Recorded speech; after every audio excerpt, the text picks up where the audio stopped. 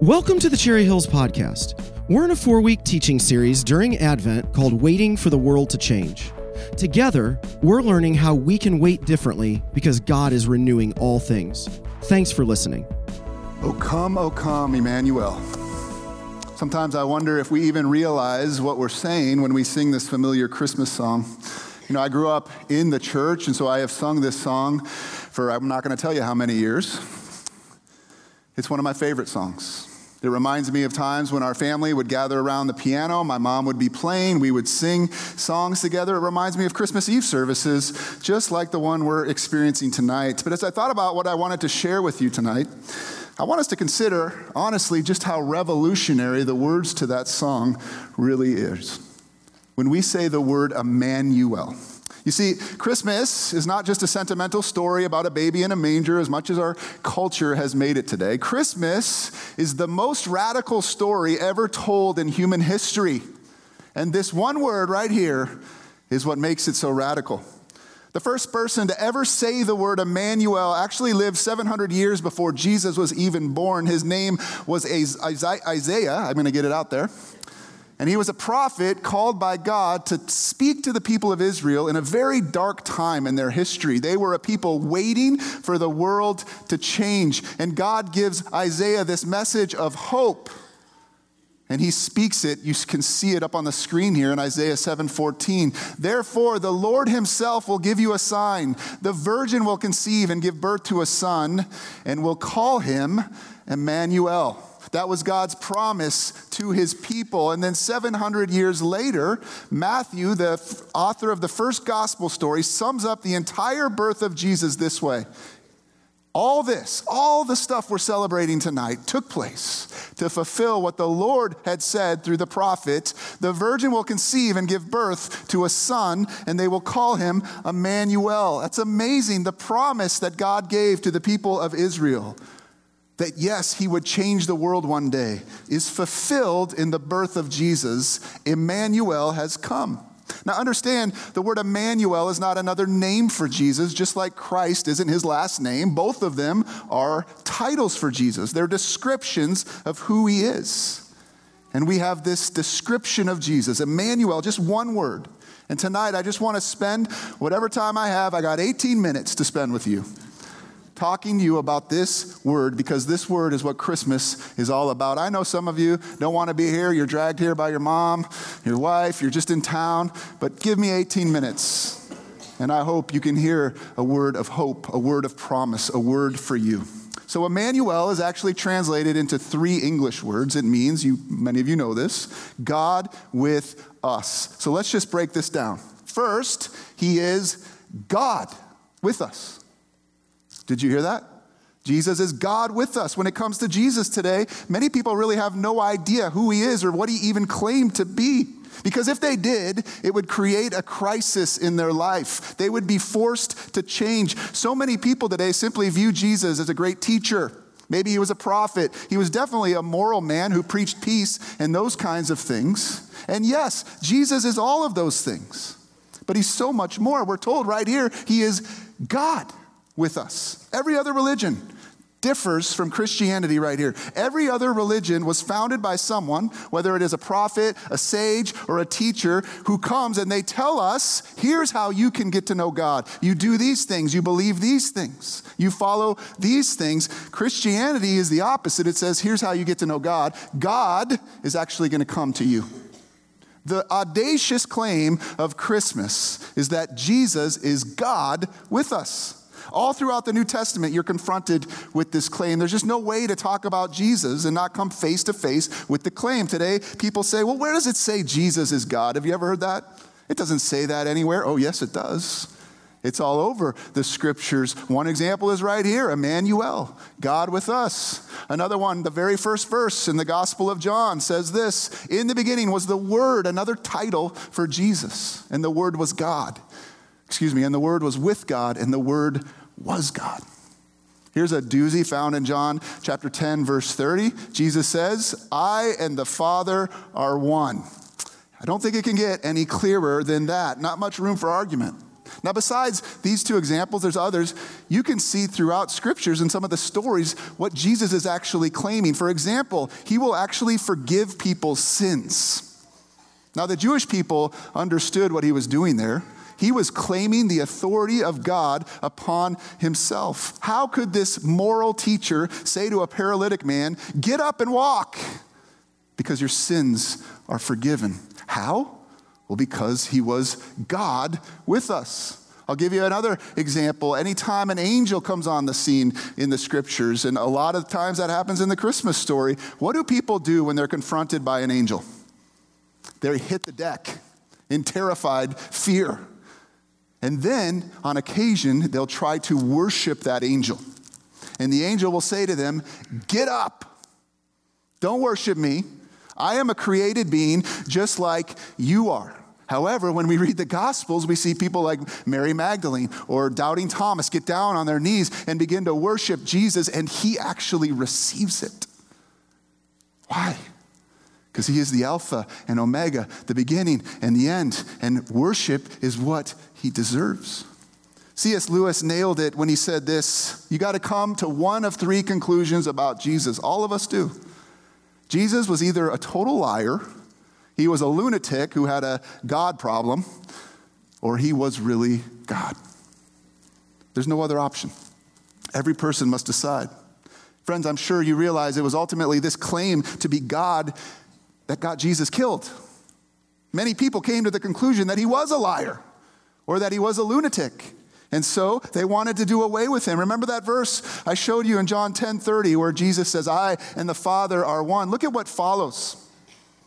Again, his Jewish opponents picked up stones to stone him.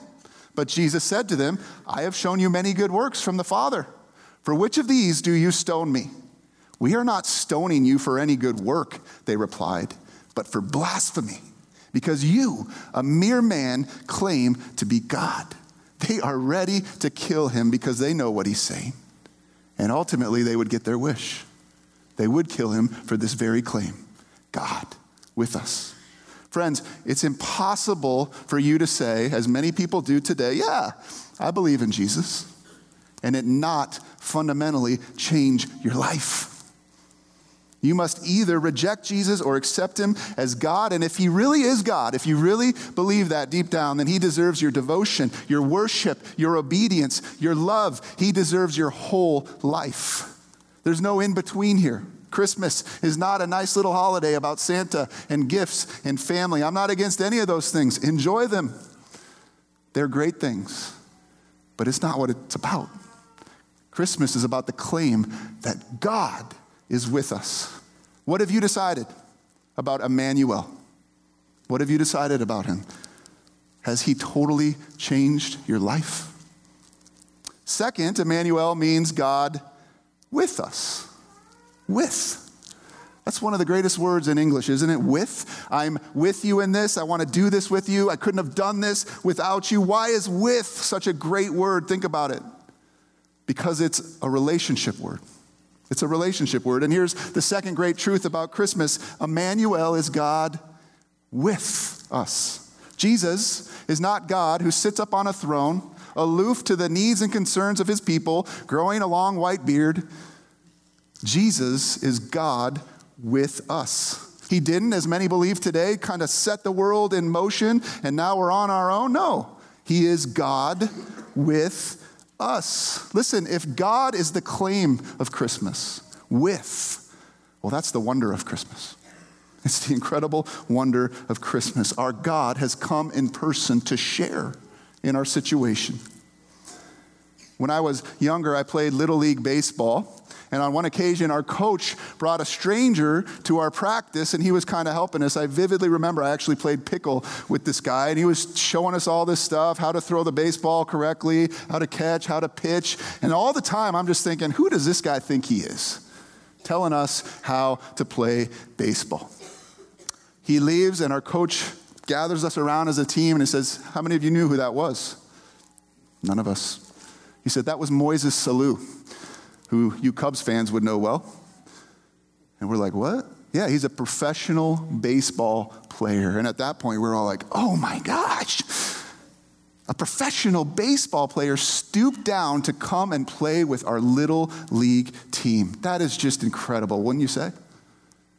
But not nearly as incredible of the fact that God stooped down.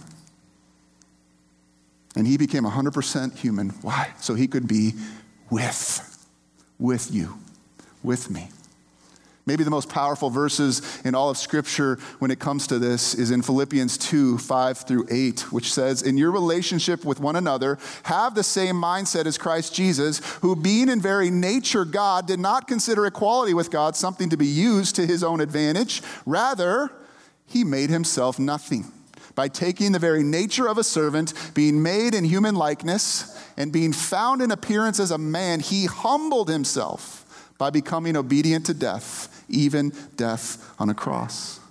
Again, if God is the claim of Christmas, with is the wonder of it, the King of the universe, the Alpha and the Omega, the Lord God Almighty, entering into human history wrapped in a little bundle in obscurity and poverty and humility, born in a podunk town called Bethlehem in the middle of nowhere. God with us. Once again, I hope we never lose sight of how radical this is. Up until the time Jesus showed up, a person could not be in the presence of God. You remember Moses once asked to see God's glory, to see his face, to meet God personally. And you remember what God says to Moses? He says, you can't see my face, for no one may see me and live. But now, the wonder of Christmas is, listen, God has come to be with us so we can now see him face to face. We can now be in his presence intimately and personally. If Moses were here right now, he'd be jumping up and down going, where's your joy? Where's your amazement? Isn't it incredible that God came to be with us so that you now can be with God face to face without fear? You can know him personally. He can come into your life and guide you and encourage you and challenge you. Do you realize what's going on here? As God with us, one other thing I might mention here is that you can now bring all of your burdens to God. And he knows exactly how you feel. He knows pain. He knows suffering. He knows heartache. Why? Because he's just not sitting up there. He came down and he experienced it, all of it, to be with you. Now, I don't want to be a Scrooge or anything, but I'm going to be a Scrooge for a second. My least favorite line in any Christmas song is in Away in a Manger. And I'm not going to sing it. I know you're disappointed. When it says, the little Lord Jesus, no crying he makes. Are you kidding me? What baby in history has not cried? As if we're creating Jesus into something he wasn't, right? As if he never felt fear or pain or sorrow or anger or frustration or temptation. Of course he felt those things. Guess what? When Jesus didn't eat, he got hungry. When Jesus got cut, he bled. When his friend died, what did he do? He wept. When he saw injustices, he got angry. He was with us in every way imaginable. Many of you know I had a kidney transplant about 4 months ago, and I can't even imagine going through a situation like that. And some of you have gone through harder things than that without knowing that I have a God who is with me. Sometimes the way that comes is through the body of Christ, through you, through us encouraging one another. I just don't know how people could do it without him. And so again, the wonder of Christmas is that God isn't up there on his throne just sympathetic to your pain and your suffering and your doubts and your sorrow saying, I'm really sorry you have to go through that. No, he actually came down. He plunged himself into our broken world. He experienced the worst of it. He suffered an excruciating death on a Roman torture device. Why would he do that? So that we could be with him now and forever. Do you know God? The God who wants to be with you in a personal, intimate way. The day my life changed was the day when I was practicing religion. I'm going to talk about that in a minute, doing all these good things. But I never had a personal relationship with God until I realized in the Lord's Prayer when Jesus says, this is how you should pray. He says, Our Father. Now that sounds kind of formal to us, but in Aramaic, the language that Jesus spoke, it's actually Abba. You know what Abba means? Daddy. That's how Jesus invites us to pray to God. that moment, my life changed. I realized this was less about doing things for God and more about a relationship with God. Do you know the God who wants that relationship with you? Last, finally, he is God with us. So if God is the claim of Christmas, with is the wonder of Christmas, us is the invitation of Christmas. Now, by its very nature, the word us, you know this, it's a limited term. It doesn't mean all. It implies a certain group of people. Some of you watch the TV show, This Is Us. Who is the us in that TV show? It's the family that the whole show is based upon. And so who's the us that Jesus came for? This is where we get in trouble. Who's the us? Is it some super exclusive moral group of people who have somehow earned their way into Jesus' love by being really good and following all the rules? That's what I believed for a lot of my life. That's what every religion essentially says. If you want to be a part of us, then you got to be a really good person. And you got to have more good to outweigh your bad. And eventually, hopefully, you'll meet God sometime. I'll illustrate this for you very simply. This is what religion says. This is what I believed in my early life. It says there's God up on the stage, and I can work my way up to him. And so here's how I do that. I give some money to the poor. Oh, I'm a little bit closer. That's good. Okay, now I'm going to learn how to pray better. Oh, good. I'm getting close to God. Whoops, I just said something I shouldn't have to my wife. Oh, I just found myself gossiping with my coworkers about our other employee. And here we go. We get on this little treadmill thing over and over and over again. And that's essentially what religion is. And I experienced it early in my life. And you know what? It was exhausting. It was discouraging. It was frustrating because I always came up short. I knew I could never climb the mountain to God. Something stood in my way, and that something, Jesus says, is my sin. And yet here's the good news of Christmas, as we already saw. Thank God he's not afraid of my sin. Thank God he's not afraid of my brokenness. He's not going to let my sin problem get in the way of me being with him. He won't strand me on the mountain of religion. So here's what he does. Imagine I'm God. I know that's a stretch for a lot of you. But imagine I'm him, and there we are down there. This is what Christmas is all about. Get on my back, Steve. The back that bled for you, it's the only way that we can be together. And when I was 7 years old, I got on Jesus' back. I trusted him as my Savior. It's been a learning process ever since. Now let me just ask you, have I ever sinned since I was 7 years old? Just once. Not all the time. But here's the difference between religion and Jesus. I will never lose my place with God. I'm here now and forevermore in his presence. He has washed my sin away by his blood. He has defeated the grave. Friends, this is called grace. Grace is what Christmas is all about. Paul describes grace this way in Ephesians 2. For it is by grace you have been saved. That's not just me. That's everyone. Through faith. And this is not from yourselves. It's not religion. It is the gift of God, not by works, so that no one can boast. Now, I love this verse. For we are God's handiwork, created in Christ Jesus to do good works, which God prepared in advance for us to do. Now, here's the problem. Too many people get the order of those verses mixed up. It is grace first, and then he calls us into good works. He calls us into obedience. He calls us into following, but he gives us all that we need to do those things. The gospel says, the good news that we celebrate tomorrow is that it's only by God's grace that you can be saved, that you can come to God. That's like a gift. We're going to open a lot of gifts tomorrow at our house. But the greatest gift that has ever been given is the gift of grace, where God says, I know you have a sin problem, but that's not going to stop me. I have come to fix that very thing. All you do is receive that gift of grace. Then you follow him and experience a different way of life, life the way God intended it, life together with him. You see, friends, the reason Jesus became God with us is so that you could be with God. Are you? My question for us this Christmas Eve is, have you received his gift of grace?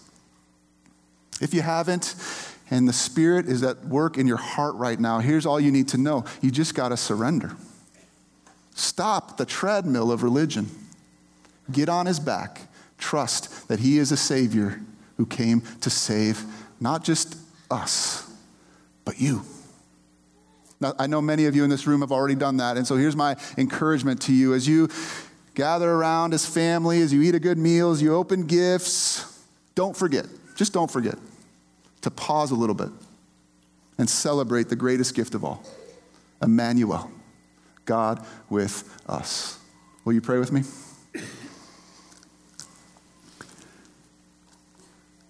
Abba, what an incredible thing you've done. It's so easy to lose sight of what this time of year is all about. But we've set aside this hour to remember that you are Emmanuel, that you are God with us. If there is somebody in this room tonight that has not yet known you in this personal way, tonight could be the night. There's no ritual, there's no hoops to jump through. They simply need to open up their hands and surrender the treadmill of religion. Get on your back and let you carry them to salvation. For those of us who have done that, remind us again and again and again of the claim of Christmas, the wonder of Christmas, and the invitation of Christmas. We bless you and you praise you in Jesus' name. Amen. Thanks for joining us today. If you would like more information or to stay connected to Cherry Hills Church, please visit our website at cherryhillsfamily.org or follow us on Facebook.